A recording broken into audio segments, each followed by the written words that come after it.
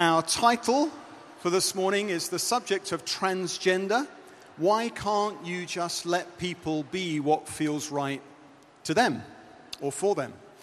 And each morning in this seminar stream, as I think you know, we'll be tackling a different common objection to Christianity. Tomorrow we're looking at the whole question of what about homosexuality? And I'm delighted that Rob Wood and Jonathan Berry from the True Freedom Trust will be here. Those guys would say that they experience same-sex attraction, and so they're going to talk about the whole question of what about homosexuality as people who are attracted to people of the same sex. We'll look at science versus God on Thursday. Then we'll look at the whole question of Islam on Friday with Jay Smith. Jay is one of the world's leading experts on Islam. And then on Saturday, we'll tackle the huge question of why would a good God allow suffering. But for this morning, I'm really pleased that we have Andrew Wilson, who's going to come and speak to us. He's also speaking this evening here in the Big Top.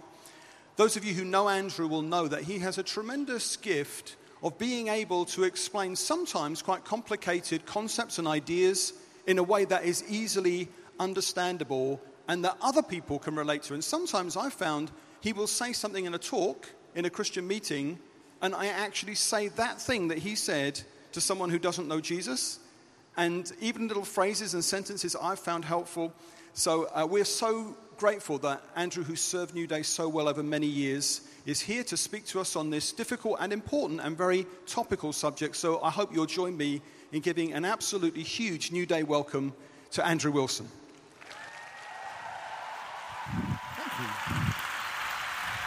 Thank you. Thank you very much. Wow, there's a lot of people here, which is good. So we're going to look at, I'm going to bundle two related words together this morning, and we're going to look at both of them because they're related to each other.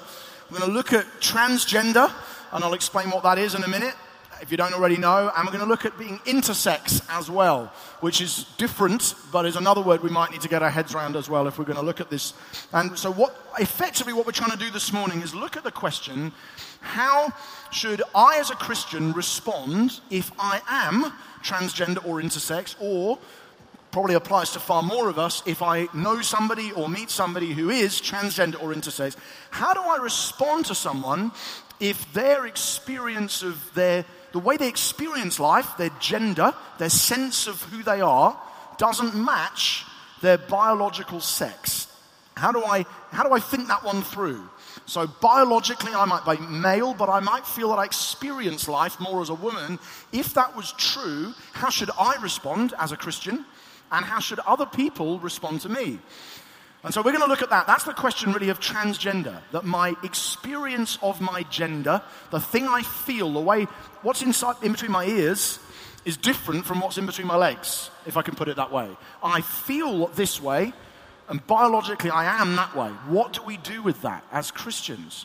Whether it's for you, or which it will be for some in a room this size, there'll be some for whom that's your issue, and probably a great many for whom it's the issue of somebody you know. So we're going to look at that.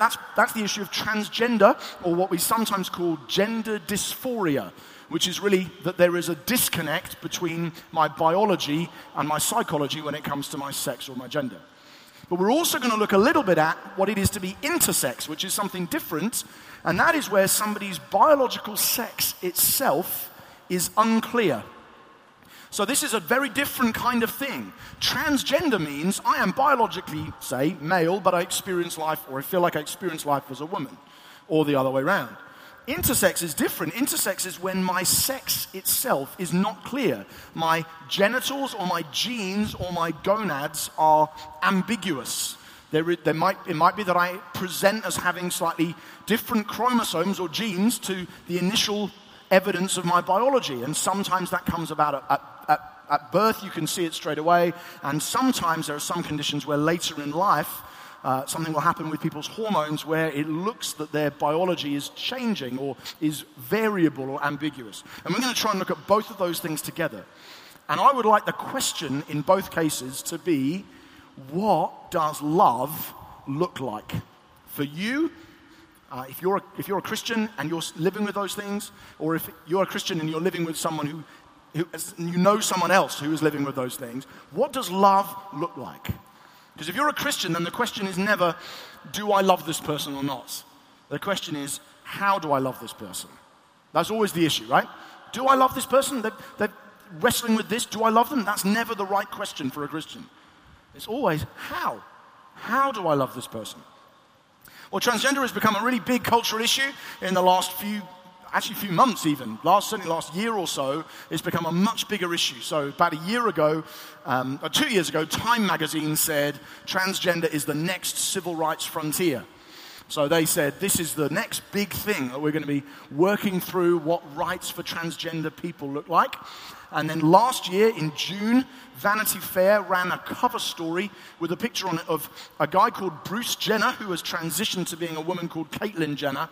And he is a former Olympic gold medal winning decathlete and the father of 6 children. And he just transitioned into being a woman called Caitlyn, and he's become very well known in America. He's got his own reality TV show. He's a very high-profile person. And that was last June, in just June 2015.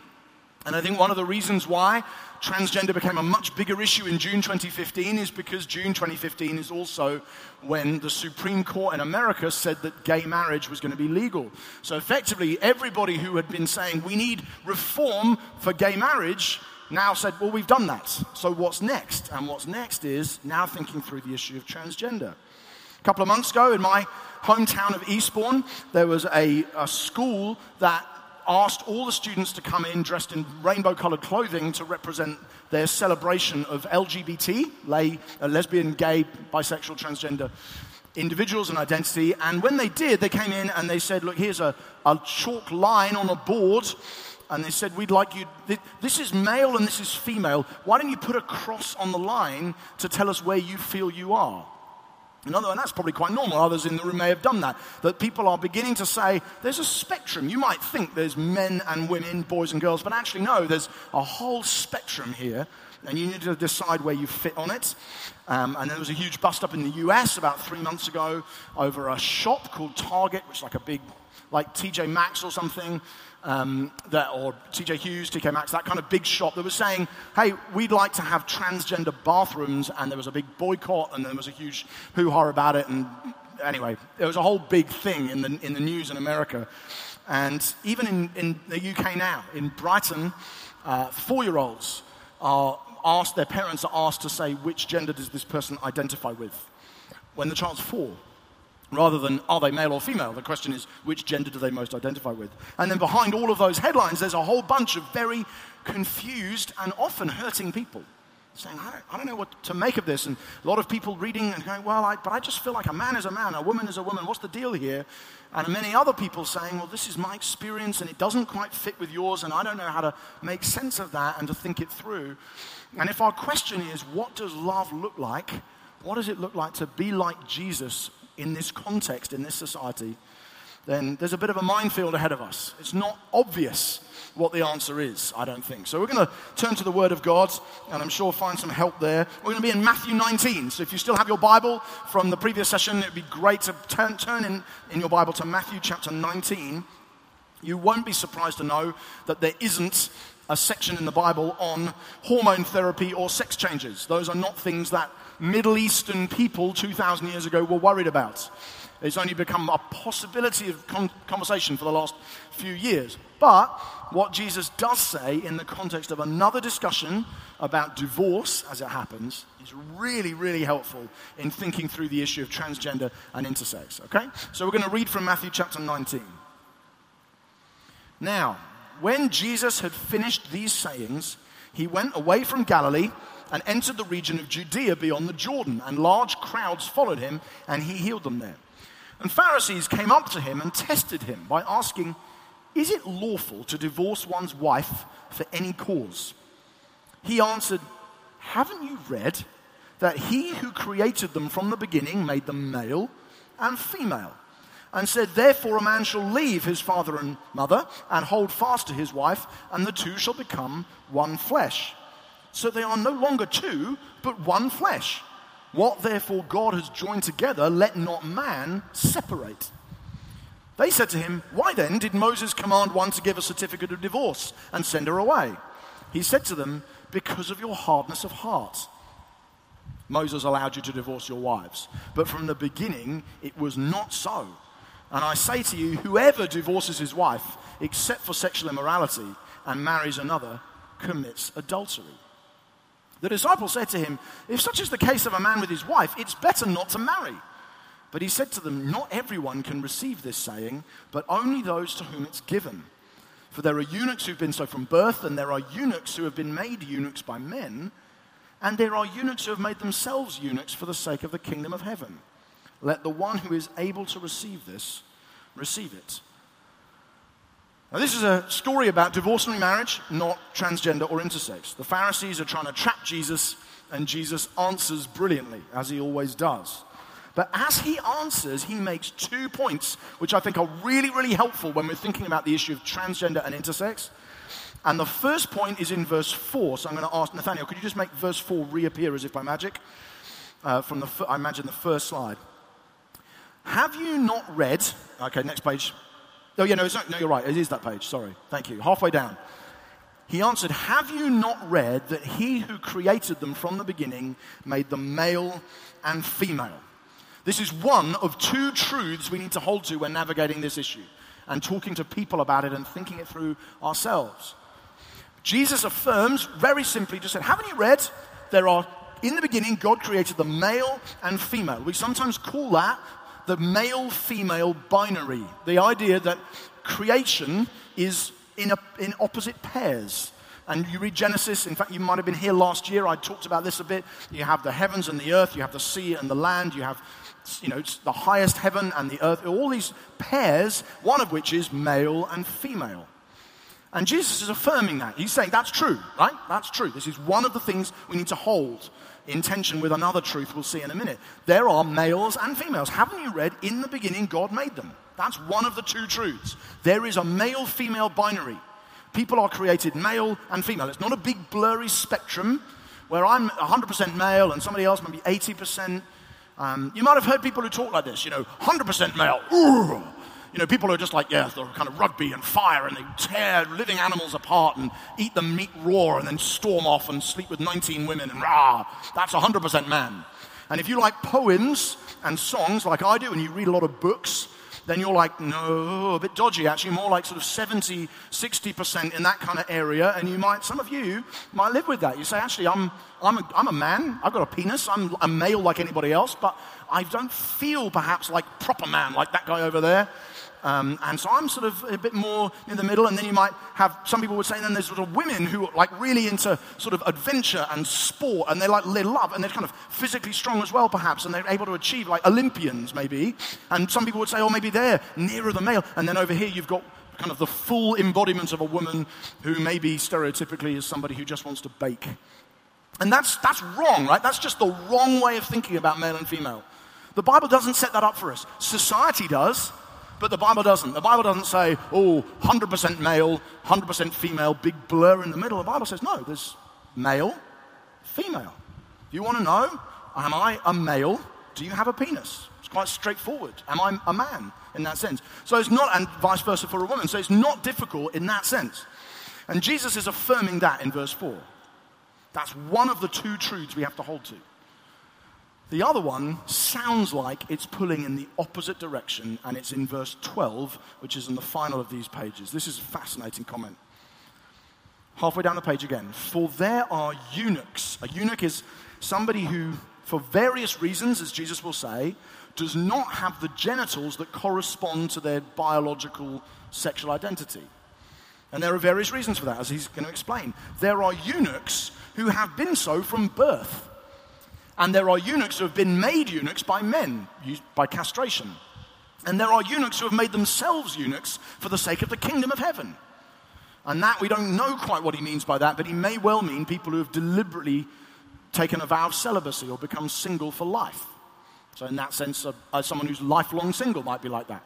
And so Jesus is saying, the fascinating thing, there are eunuchs who have been so from birth. In other words, there are people, Jesus is saying, who are born without the appropriate genitals for their biological sex. Now, that's not the way he would have said it, because they were 2,000 years ago in Palestine. They didn't talk that way. But in our terms, Jesus is saying there are eunuchs from birth. There are people whose genitals don't match their biological identity, if you like, in other ways, who might have ambiguous genitals. And Jesus, in other words, is able to say, on the one hand, there is male and female, a binary. And on the other hand, there are some exceptions.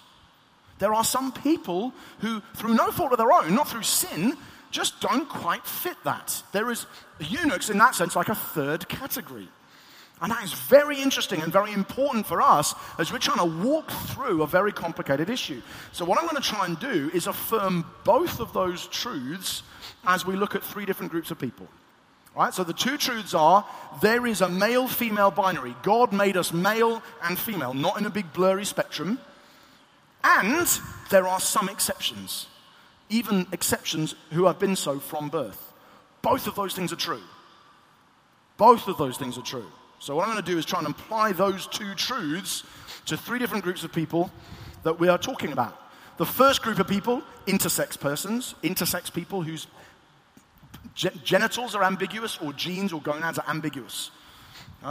Transgender people, I'll apply it to transgender people as well. Their experience of gender is different from their sex, their biological sex.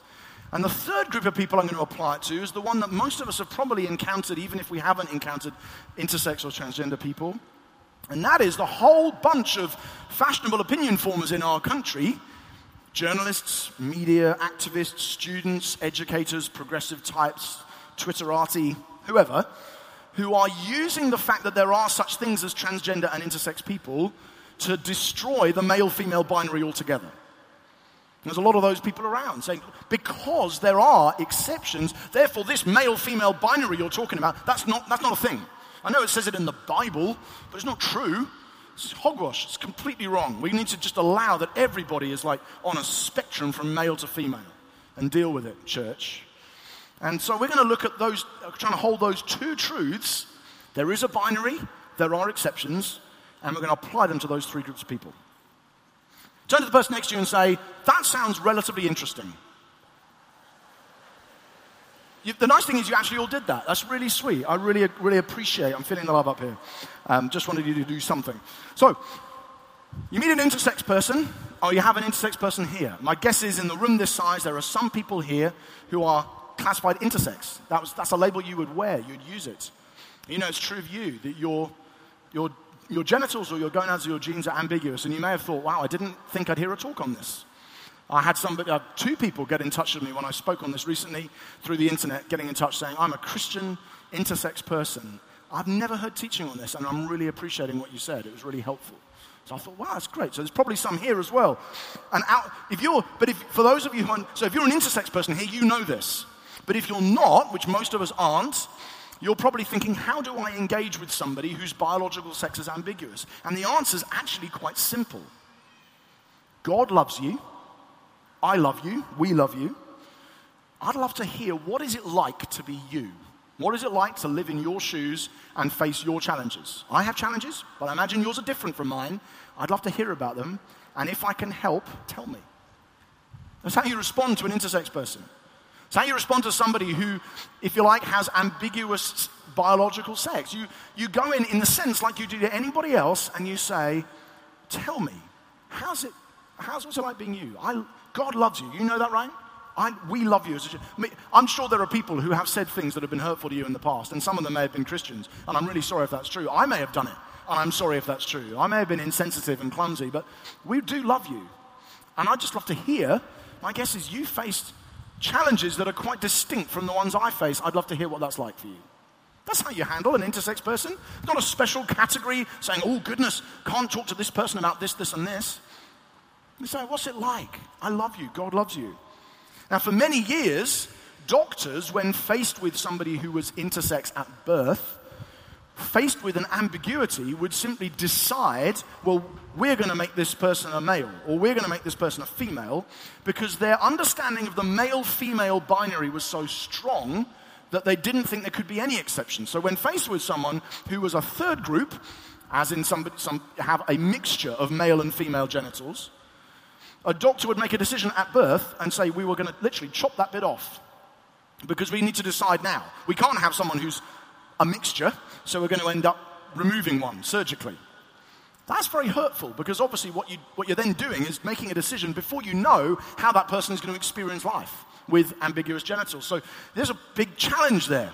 But that's what often happened. But the more we've learned about intersex people, sometimes genitals don't form properly, or hormones might be resisted until a certain age, and so on, the more we've been prepared just to wait and see how things turn out. So now, good medical advice will be if someone is born intersex, again, in a room this size, you might not have thought of this, the chances are that a handful of you may end up having an intersex child.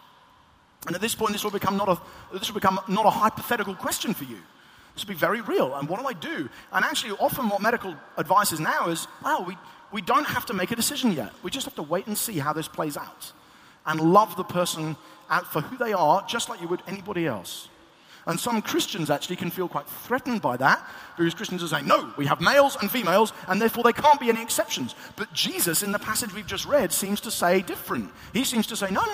There is a male-female spectrum, male-female binary, not a spectrum, and there are exceptions. And it's okay to see that way. Some were born eunuchs. In the beginning, God made them male and female. That's okay. He holds both, and so can we. So I think our response to intersex people is actually quite straightforward. That's the first group I wanted to apply those two truths to. The second group is transgender people. Probably get a bit more press. There's probably more of them. And this, again, in the room this size, more likely to be a number of you who are working that through in various ways as well. But I think our response for all of the rest of us who are not transgender is exactly the same in many ways, although there's a couple of complexities we might have to think about as well. But our response is still the same. Our response to a transgender person, somebody says, it's clear that they are biologically male, say, but they experience life and feel like a woman in all sorts of different ways. Our response is exactly the same as it is to an intersex person. God loves you. I love you. You must have faced some challenges. What's it like to be you? Tell me what it's like to live in your shoes. And if there's anything I can do to help, please let me know. In other words, our response is that once again, I want to love this person. What so often happens with things like this is we turn a person into an issue, we make it abstract. Oh, this person's saying this. Oh, right. Well, that's about this issue. Now let's go off and talk about this issue for a long, long time and then forget that there's a person standing there saying, hey, this has been hard for me. It's challenging, and I've faced an uphill struggle in various areas that you don't. And so, in other words, I think our response needs to be, no, engage with the person and communicate the love of God and your own love for that person. And again, if you're a transgender person here who is wrestling with this yourself, you know that that's what you need. Right? That's the way that the church is called to respond to everybody. At the same time, because of the third group we're going to look at in a minute, there are some complexities you might have to think about as a trans person, or if you're engaging with a trans person. One of those complexities, for instance, is that there is a pressure, sometimes in the culture, to define someone as trans too early, rather than to wait and see. So you have a child, and many of you are like 11, 12, 13, sometimes significantly younger, who are wrestling with, well, in this sense I feel very much like a boy, but in that sense I feel like a girl. The pressure can be to define them as, you're trans, that's who you are. Here's a label, wear it with pride, and that pressure can be very damaging. Because what often happens is, in fact, the majority of teens who struggle with gender dysphoria, a disconnect between their biology and their psychology on their sex, the majority of people who have that, by the time they're an adult, have reverted back to the biological sex they were given at birth. In other words, if there were 20 people in this room who today would say, I think I'm trans, more than 10 of you, by the time you're an adult, will have landed squarely back in the biological sex that you have. In other words, in line with your genitals, and might continue to have some ongoing questions and difficulties with it, but you would say, no, as an adult, you'll identify as a man or as a woman. In other words, if you try and fix somebody at 13 or 16 and say, you're trans, that's who you are, there's a great risk, actually, that you will not help them, because then having landed that way and said, you're right, that is, I know I was born with a penis, but I feel like a girl, so I'm going to be a girl, and then you make that clear to everybody you know at the age of 15, by the time you're 22, you're beginning to think, I'm actually a man. And this is now doubly difficult because I've got to walk back two things, not just one. And so there are some pressures that may make things more complicated when dealing with the people and the issue around transgender. There are some pastoral sensitivities. Some people say, I'm a pastor, so some people say to me, somebody comes into the church, they're a trans person, how would you pastor them? And my answer actually is often, I don't know. I think we just start by talking and let's see where it goes. Let's see how God leads. I've got various things which I believe, which I know are going to impact in the end the way that we respond, but I don't want to start there. I want to find out what's the story? How's this been for you? Tell me. Let me love you and let's begin to discuss, like, how's this come about? What's your journey? And what difference may it make as you become a believer and begin to see who Jesus is? So in many ways, I don't need to answer that question at this point. But there's a pressure there as well from the church saying, what are you going to do? What are you going to do? Well, I don't know. Let's wait and see. And there are also some practical sensitivities, which is often what the bathroom debate thing is all about. I read this on Twitter, but I thought it was very helpful. Somebody said, no matter how compassionate the people and the pastor are, if there isn't a family bathroom, things get complicated fast. So that was pretty wise, actually, that sometimes there are just practical considerations that can make things much easier. And that might be another thing you have to think through as moving into adulthood.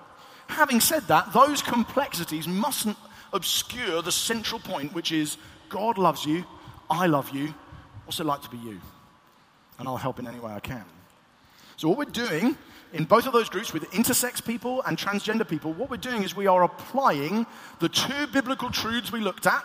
There is a male-female binary and there are exceptions, and we're applying those truths from Jesus to people around us. But there is a third group that's probably the group that most of us are the most aware of, funnily enough.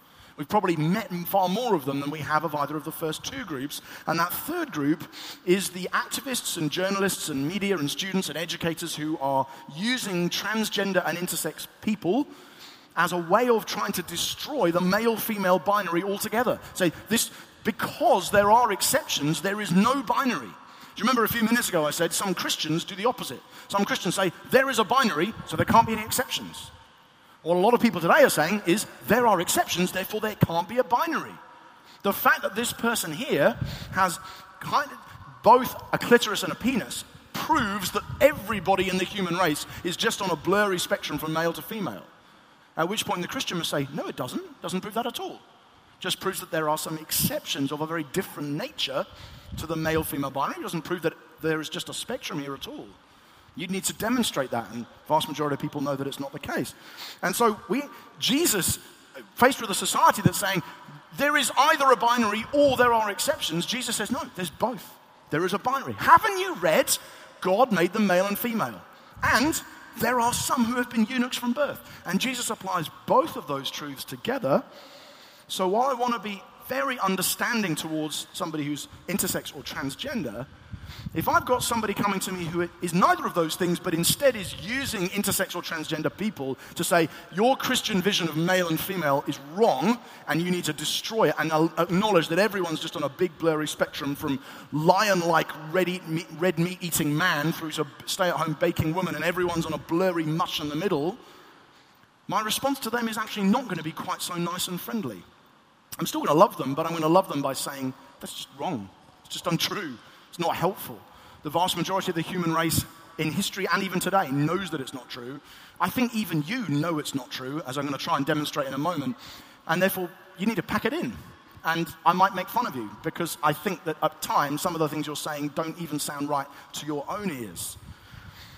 I say that, some of you think, I'm not supposed to make fun of people, that's just not very nice. But actually, when dealing sometimes with some of the kinds of things that are coming at you in the wider society, to be able to say, the emperor has no clothes, is actually quite helpful.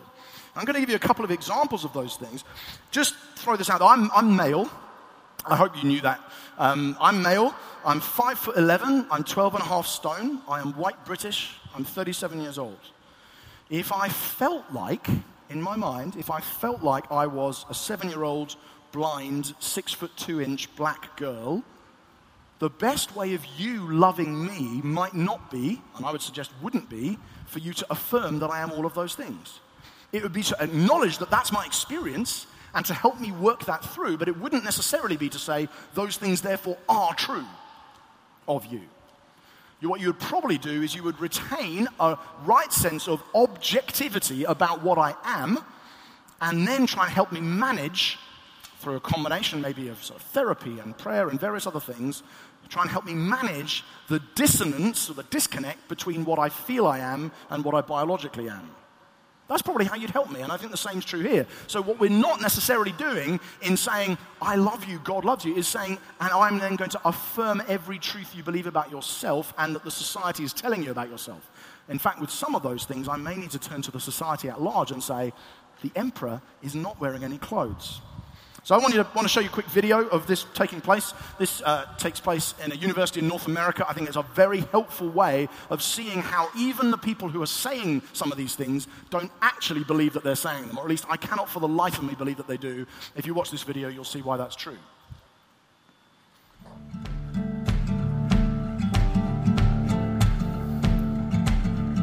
There's been a lot of talk about identity lately, but how far does it go? And is it possible to be wrong? We went to the University of Washington to find out. Are you aware of the debate happening in Washington State around the ability to access bathrooms, locker rooms, spas based on gender identity and gender expression?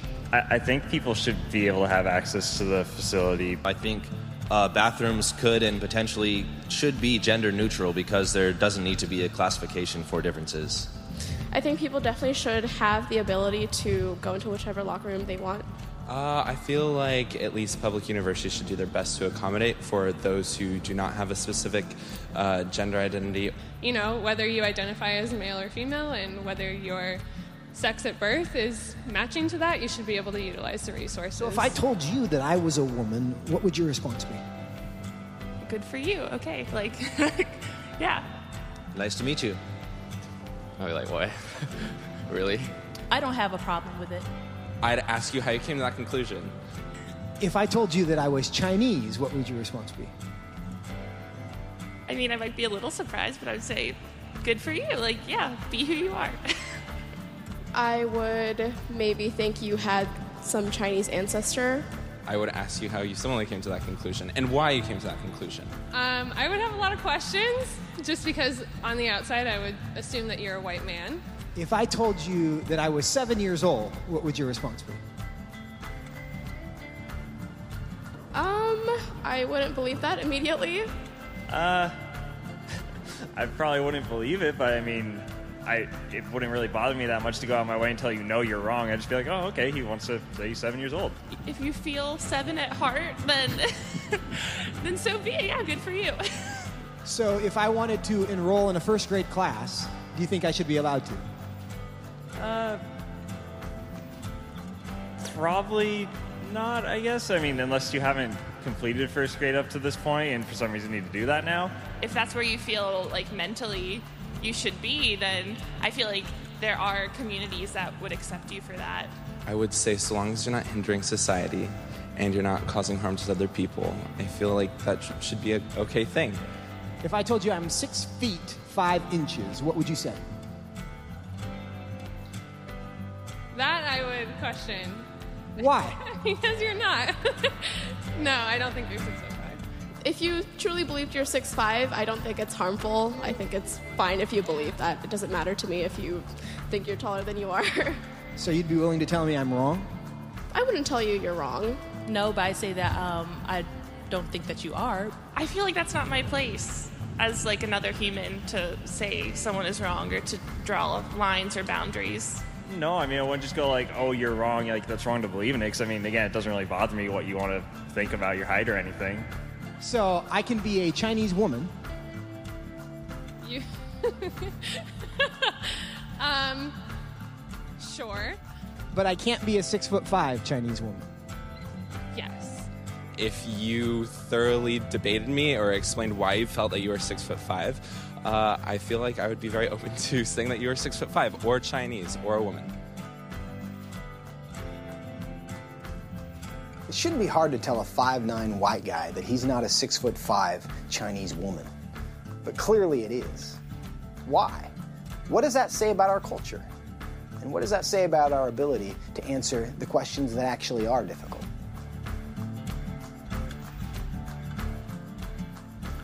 Okay. It's just good video. It's just helpful The reason I think it's helpful is actually because what it does is it shows that an awful lot of people, when they stop and think for a moment about what they're saying, don't actually believe that it's true. You can see it on their faces, can't you? They're saying, if you say you're a woman, that's fine, you are, but they haven't then thought through, but hang on, would I then say that if I said I was 6'2", or Chinese, or 7, or whatever it might be? And you might think this is all a bit silly, but it isn't. In many ways, this kind of thing is happening in various ways within our culture, and the reason why I think sometimes we just need to say, on this one, I want to love the individual, but that doesn't necessarily mean affirming all the things you believe about yourself, because there are some difficulties with doing that, which take me down a very weird line on lots of other issues. The reason that is actually already happening within wider society. This is a picture of a woman called Rachel Dolezal. I'm not sure if that's correct pronunciation of her name. She was president of the NAACP, which is an African-American civil rights organization that was very active in the 1960s in the marches under Martin Luther King and all the rest. She was the president of the NAACP, and then it emerged that she was actually white, but she identified as black. And as soon as she was revealed as having been, you see the picture on the left is her, obviously as a white person, and on the right is her now. And as soon as that was exposed, she had to resign. She was forced out because obviously people were saying, but you're not. We still think that there is something about a black person or a white person that isn't simply a matter of intellectual or psychological alignment. It's actually bigger than that. There is a reality here about your body that needs to be honored and esteemed, and rightly so. There are some people in society today who are basically transabled, which means they identify as disabled even though they are physically able. So they might identify as blind even though they can see fine.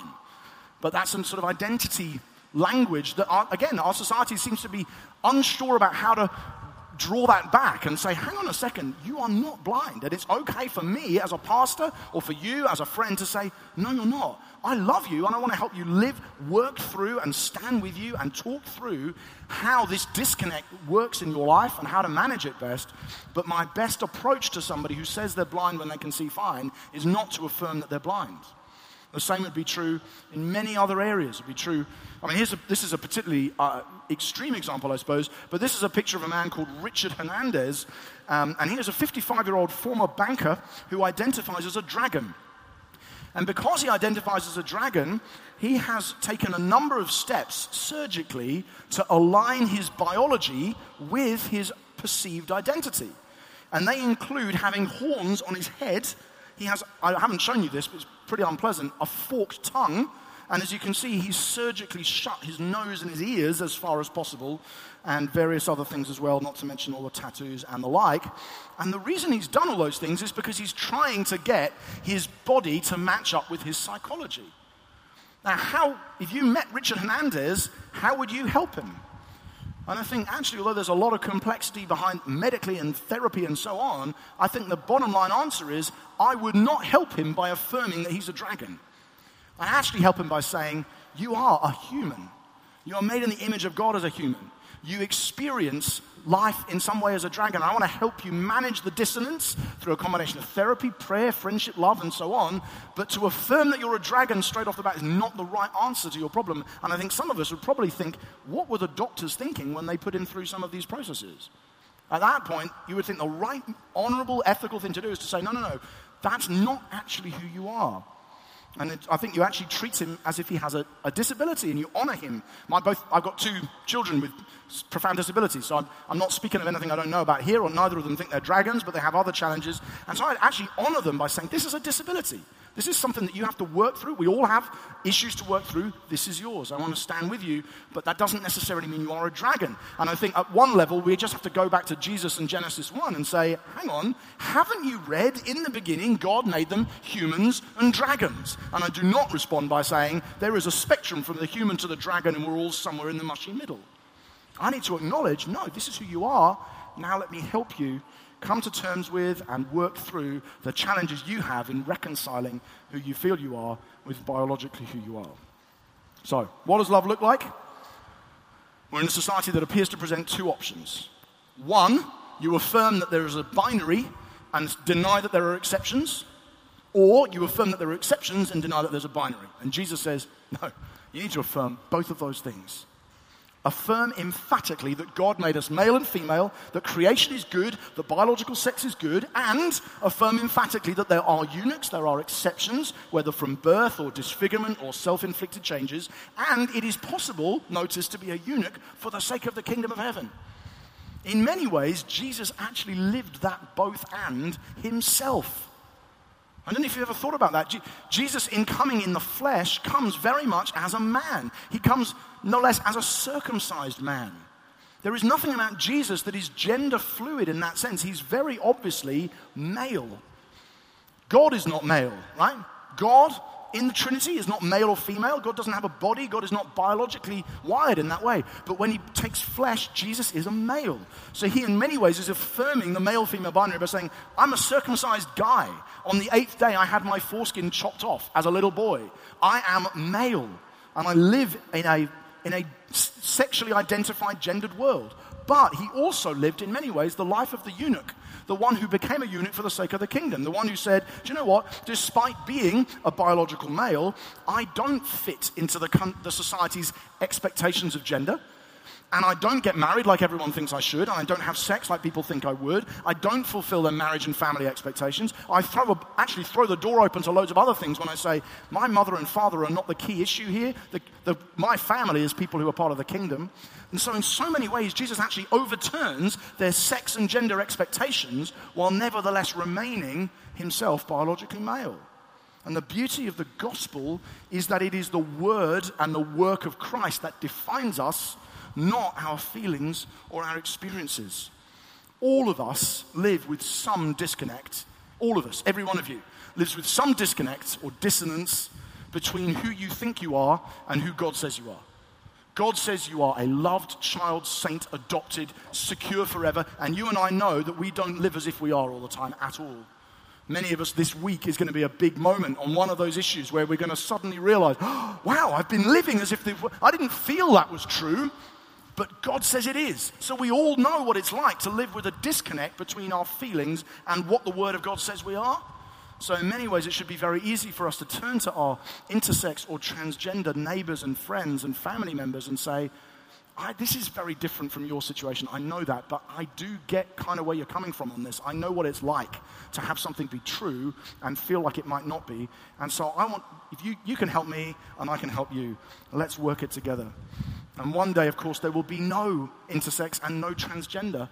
And actually, there'll be no marriage or sexual relationships either, because one day we are all going to be around the same throne, worshipping the same Lamb, and all sorrow and sighing will have fled away, and no one will be thinking, oh, have you got a girlfriend? Have you got a boyfriend? How many children do you have? Have you got married yet? What's it like to be single? What's it like to be gay, trans, intersex? No one will care, because we will be united in worship around the single man who changed the world, and we will become his bride, united together forever to inherit new creation and rise in glory.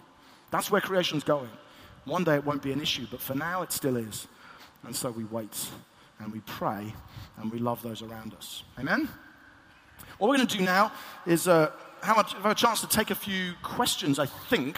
I'm looking, there are 2 microphones poking outwards here, which makes me think somebody did set this up. Am I right about that? Is somebody going to wave and tell me I'm wrong?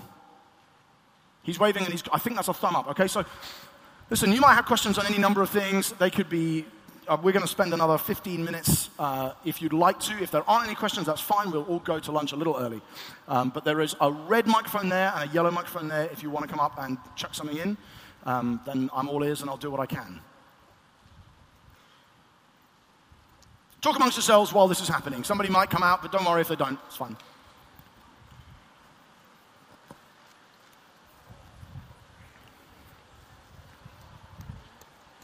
We have a question. That was quick. Okay. How do you tell a transgender person that without offending them? How do I? Tell a transgender person that without offending them. How do I tell a transgender person that without offending them? Tell them what? Tell them... That it's wrong. They're being, telling them that they are something that they don't feel like. Okay. Is there a way, by the way, of getting that microphone put back through these foldbacks? I assume there is, but that's good. I did hear it in the end. Thank you very much. How do you tell a transgender person that you don't believe that they are who they say they are without offending them? to be honest, my initial thought would be that may not be what I need to tell them. It may not be at all. If somebody is, so if I'm in school or in the workplace with somebody who says, actually, I identify as a woman and I'm a male, it may not be at that point my job or my role to say, I don't think you are. Now, it may be that if I think you have to judge, really, this is where you have to judge the strength of a friendship. Because I think if somebody's asking me, what do you think? I think I can be honest. I think friendship allows that. I think in many ways it's the same kind of issue as will have happened with any other kind of area where a Christian believes this and a non-Christian believes that. So when I was at school, transgender was not really a social issue. There were people who would struggle with it, but it was very private and no one would know. But the question that I would often be asked is, so do you think people who aren't married shouldn't have sex then? Now, I would have to judge my response according to how well I knew them, but if they were friends of mine and they were asking my opinion, I'd say, yes, I do. I don't think, is that the right way around or have I done it wrong? In other words, if they said to me, do you think people shouldn't sleep together if they're not married? I would say, yeah, that is what I think. Because I've got a friendship with them and they're asking my opinion. But I wouldn't see it as my responsibility to walk around school seeing all the couples who were going off whatever out on dates and I knew were sleeping together and stand there and catch them and go, fornicating, or anything like that. Because that's not my role. I'm not called to do that. So I think in many ways you have to just judge how strong this friendship is. To be honest, the honest truth is, if somebody wants you to tell them, and you tell them what you actually think, and they are offended, there's probably nothing you can do about that. I think it's okay to be as loving as you can, but to say, yeah, but in the end, my understanding of who God is and of how he's made the world means that I actually think there is something given about biological sex. And I think that video in some ways reveals some of the ways in which I think many of our friends probably agree with that already themselves. But I wouldn't feel the need to tell people that as a first-up response if someone said, as I say, my response would be, if I got a transgender person comes to church on Sunday, hey, I'm biologically male, but I've transitioned to a woman, what do you think? I'd say, I love you. It's great. I'm so glad you're here. How courageous that you came into a church. What's it like? How's it been? That would, I hope, would be my response, and so it may not even be my place to make that comment at all. But if asked, I would tell them. Yes, sir. So how do you deal with the whole subject of being transgender in the marriage situation? Like it says in Ephesians 5, wives, submit to your own husbands as you do to the Lord, for the husband is the head of the wife as Christ is head of the church, and how husbands should honour their wives and make her holy. How do you deal with that when someone maybe is male and identifies as a female? How does that kind of... Do you mean if they get married? Yes. So the hypothetical is I'm meeting a couple where they present as a man and a woman, but the man is biologically a woman and has become a man through surgery, and they're now married together. Yeah. What's the question then? What do I say to them, or? Yeah, well, which roles do they fulfill? Do you want to come closer to the mic? Which role do they fulfill? Do they fulfill the one that they're like, that they identify as in their mind, or that they are kind of, they fulfill in the kind of the relationship? Okay, so I think it sort of depends on what the reason is why I'm having this conversation. So let's say I have a neighbor. I haven't had this. We're two lesbians living next door for us for years. We haven't yet had a transgender couple live next door to us. And if we did, I imagine the discussion about what I think of their original identity would probably never come up. But I want to be a good neighbor. I want to love them. If we get to know them well and they start asking, that's great. I'll talk to them about it, but that's not the starting point at all. If they come into the church, or if I meet them in some other setting where I might feel like I've got another responsibility, I'm wearing another hat, not just of a friend. They come into the church, I think, again, sit down. Okay, so if you want to join the church, let's talk. What's the backstory? How's this? How'd you meet? What happened? When did you transition and so on? Did you know what you were getting into when you married him and all the rest of it? Is this a new challenge you're wrestling with? Is it something you've had a long time? What's the backstory? I think in the end, my fallback is that someone who's created male remains male and someone who's created female remains female. I think that's what the binary is about, but I don't think I have to get there in conversation very quickly at all. And so if I'm then dealing with a couple who are saying, help us with our marriage, obviously a major part of that issue is, so I need to get underneath how this transition took place and what was behind it when it did, and whether it was before or after you got married. Clearly, if you marry a girl and then 10 years into the marriage, you decide you want to transition to being a woman, and she's now married to a woman, that's going to present a lot of problems for the marriage, irrespective of how good a person you are. So that would need to be treated almost irrespective of some of the questions about what I subsequently think might be true of them. So I just need to give it some time and spend some time talking it through with them, I think. But in the end, if you're a male, you do remain male, and I want to help you work through the disconnect rather than affirming that you are a female if that's what you feel. Let's have a question here. So if you had a friend that was a male and they transitioned into a female, and then they wanted to be referred to as a girl's name and as a she, would it be biblical to do so? Okay, that's a great question. And can you hear me still? Yeah, that's a great question. What names and pronouns should you use? And to be honest, I've heard people talk on both sides here. My opinion is that if somebody is coming to you saying, I want to be spoken to as with male pronouns, or even though I biologically am a woman, I would say that actually a part of a loving response to that person is to use the categories they use. I wouldn't say that to be a rule. I think there are some good reasons not to. I think some people would say, no, that's confirming an inaccurate statement about themselves, and you shouldn't do it. But that would be my opinion. That's what I would do, but I don't have a Bible reason to do that. There isn't a text I can turn to and say, here's why you should do it. I just think at that point, that's not... If I don't do that, it's likely to be the only thing that person remembers about me. And I think I want them to know more about me than that, and more about Jesus than that, so I would accept on their terms the pronouns and names that they use. That would be my view. And to be honest, that's a good question to ask elders and pastors about in your local context as well, because it may be something they've dealt with too. But that I would use the terms they give me personally. Is that okay? No. How do you help young children develop an understanding of the truth when they associate with the other sex? How do you help young children develop an understanding of the truth when they associate with the other sex? Is that? I think in many ways the initial answer is not to jump too quickly. So I think what happens is because people for thousands of years, human beings, have had children who act in widely different ways according to their sort of age and preferences, and in the last few years, parents have begun to think, but what if this behavior indicates that they're actually going to want to become a girl? I mean, I won't ask for a show of hands, but let's be honest, an awful lot of you know that you dressed up as somebody of the opposite sex when you were a kid, and some of you know that you carried on acting and identifying with the opposite sex as if it was you for a lot longer than other children your age did, and yet you've still now come to a place where you're saying, I am fine being a male or fine being a female. I won't ask for a show of hands, but many of you know you did. And so in many ways, I think our best bet at this point is just to continue to allow people to express, so children to play and to imagine and the rest, but to continue to teach there are boys and there are girls. And God's made them both special, and there's beautiful things about both of them. But you don't have to be a boy that looks just like this. You don't have to be a girl that looks just like this.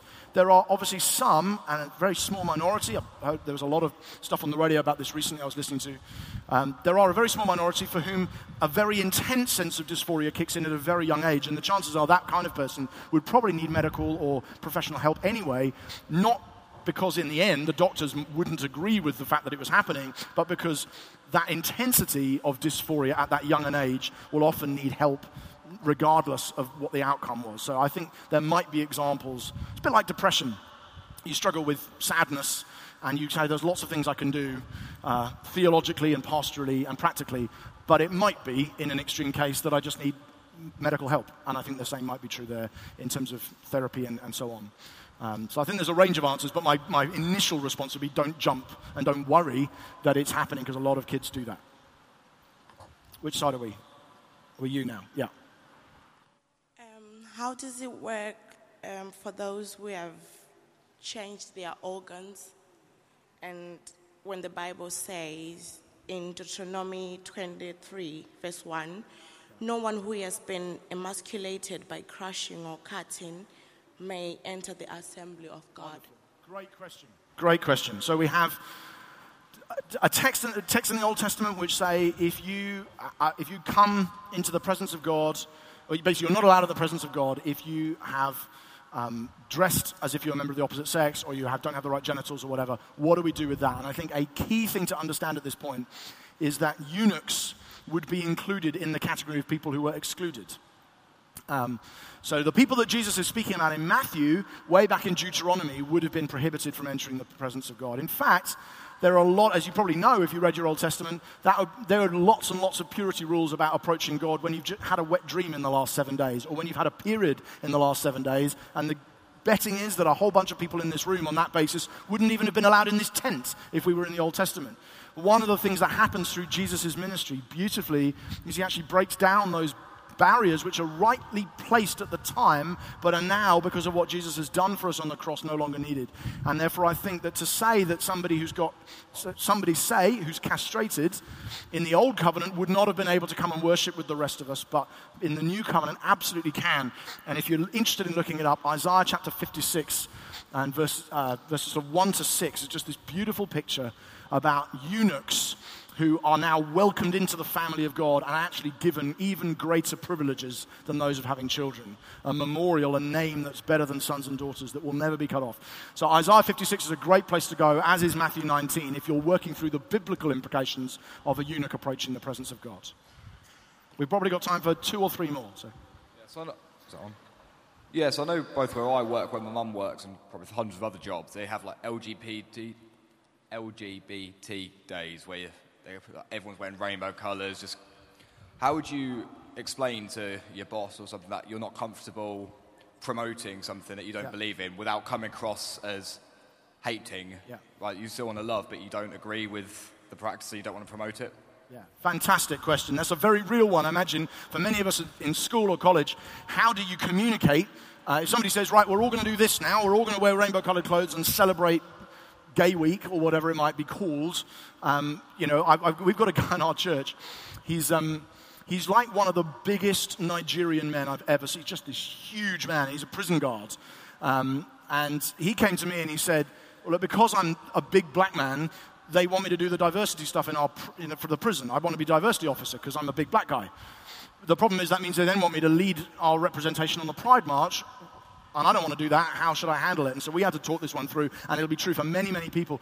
I think the fallback actually at this point is that there is something still embedded in British society which we need to treasure, which is actually that there is religious freedom, and there is the capacity. Generally, it's much clearer with Muslims, because it would generally be much less likely, you would say, to a devout Muslim, come and celebrate Gay Pride Week. Now, some Muslims, of course, would, but many wouldn't. And actually, at that point, it's quite easy to see that there is something a bit oppressive or at least manipulative in saying, even though you have this conviction this is wrong, you must do it anyway as a term of employment.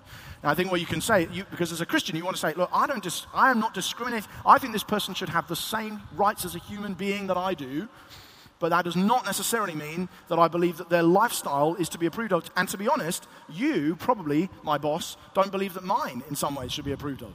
You don't think it's right that I believe what I believe, and I practice what I practice. And I say there is only one God, and that there is heaven and hell, and that there is, if you like, and that sexual ethics are Christian.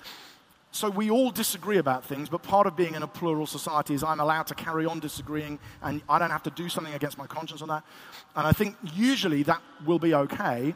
And in the case of my prison guard friend, that's what he did, and that's what many teachers have to do. They say, look, on this one, I love these people, but I'm not prepared to say that something I think is wrong is right. And so I'm going to abstain from that practice.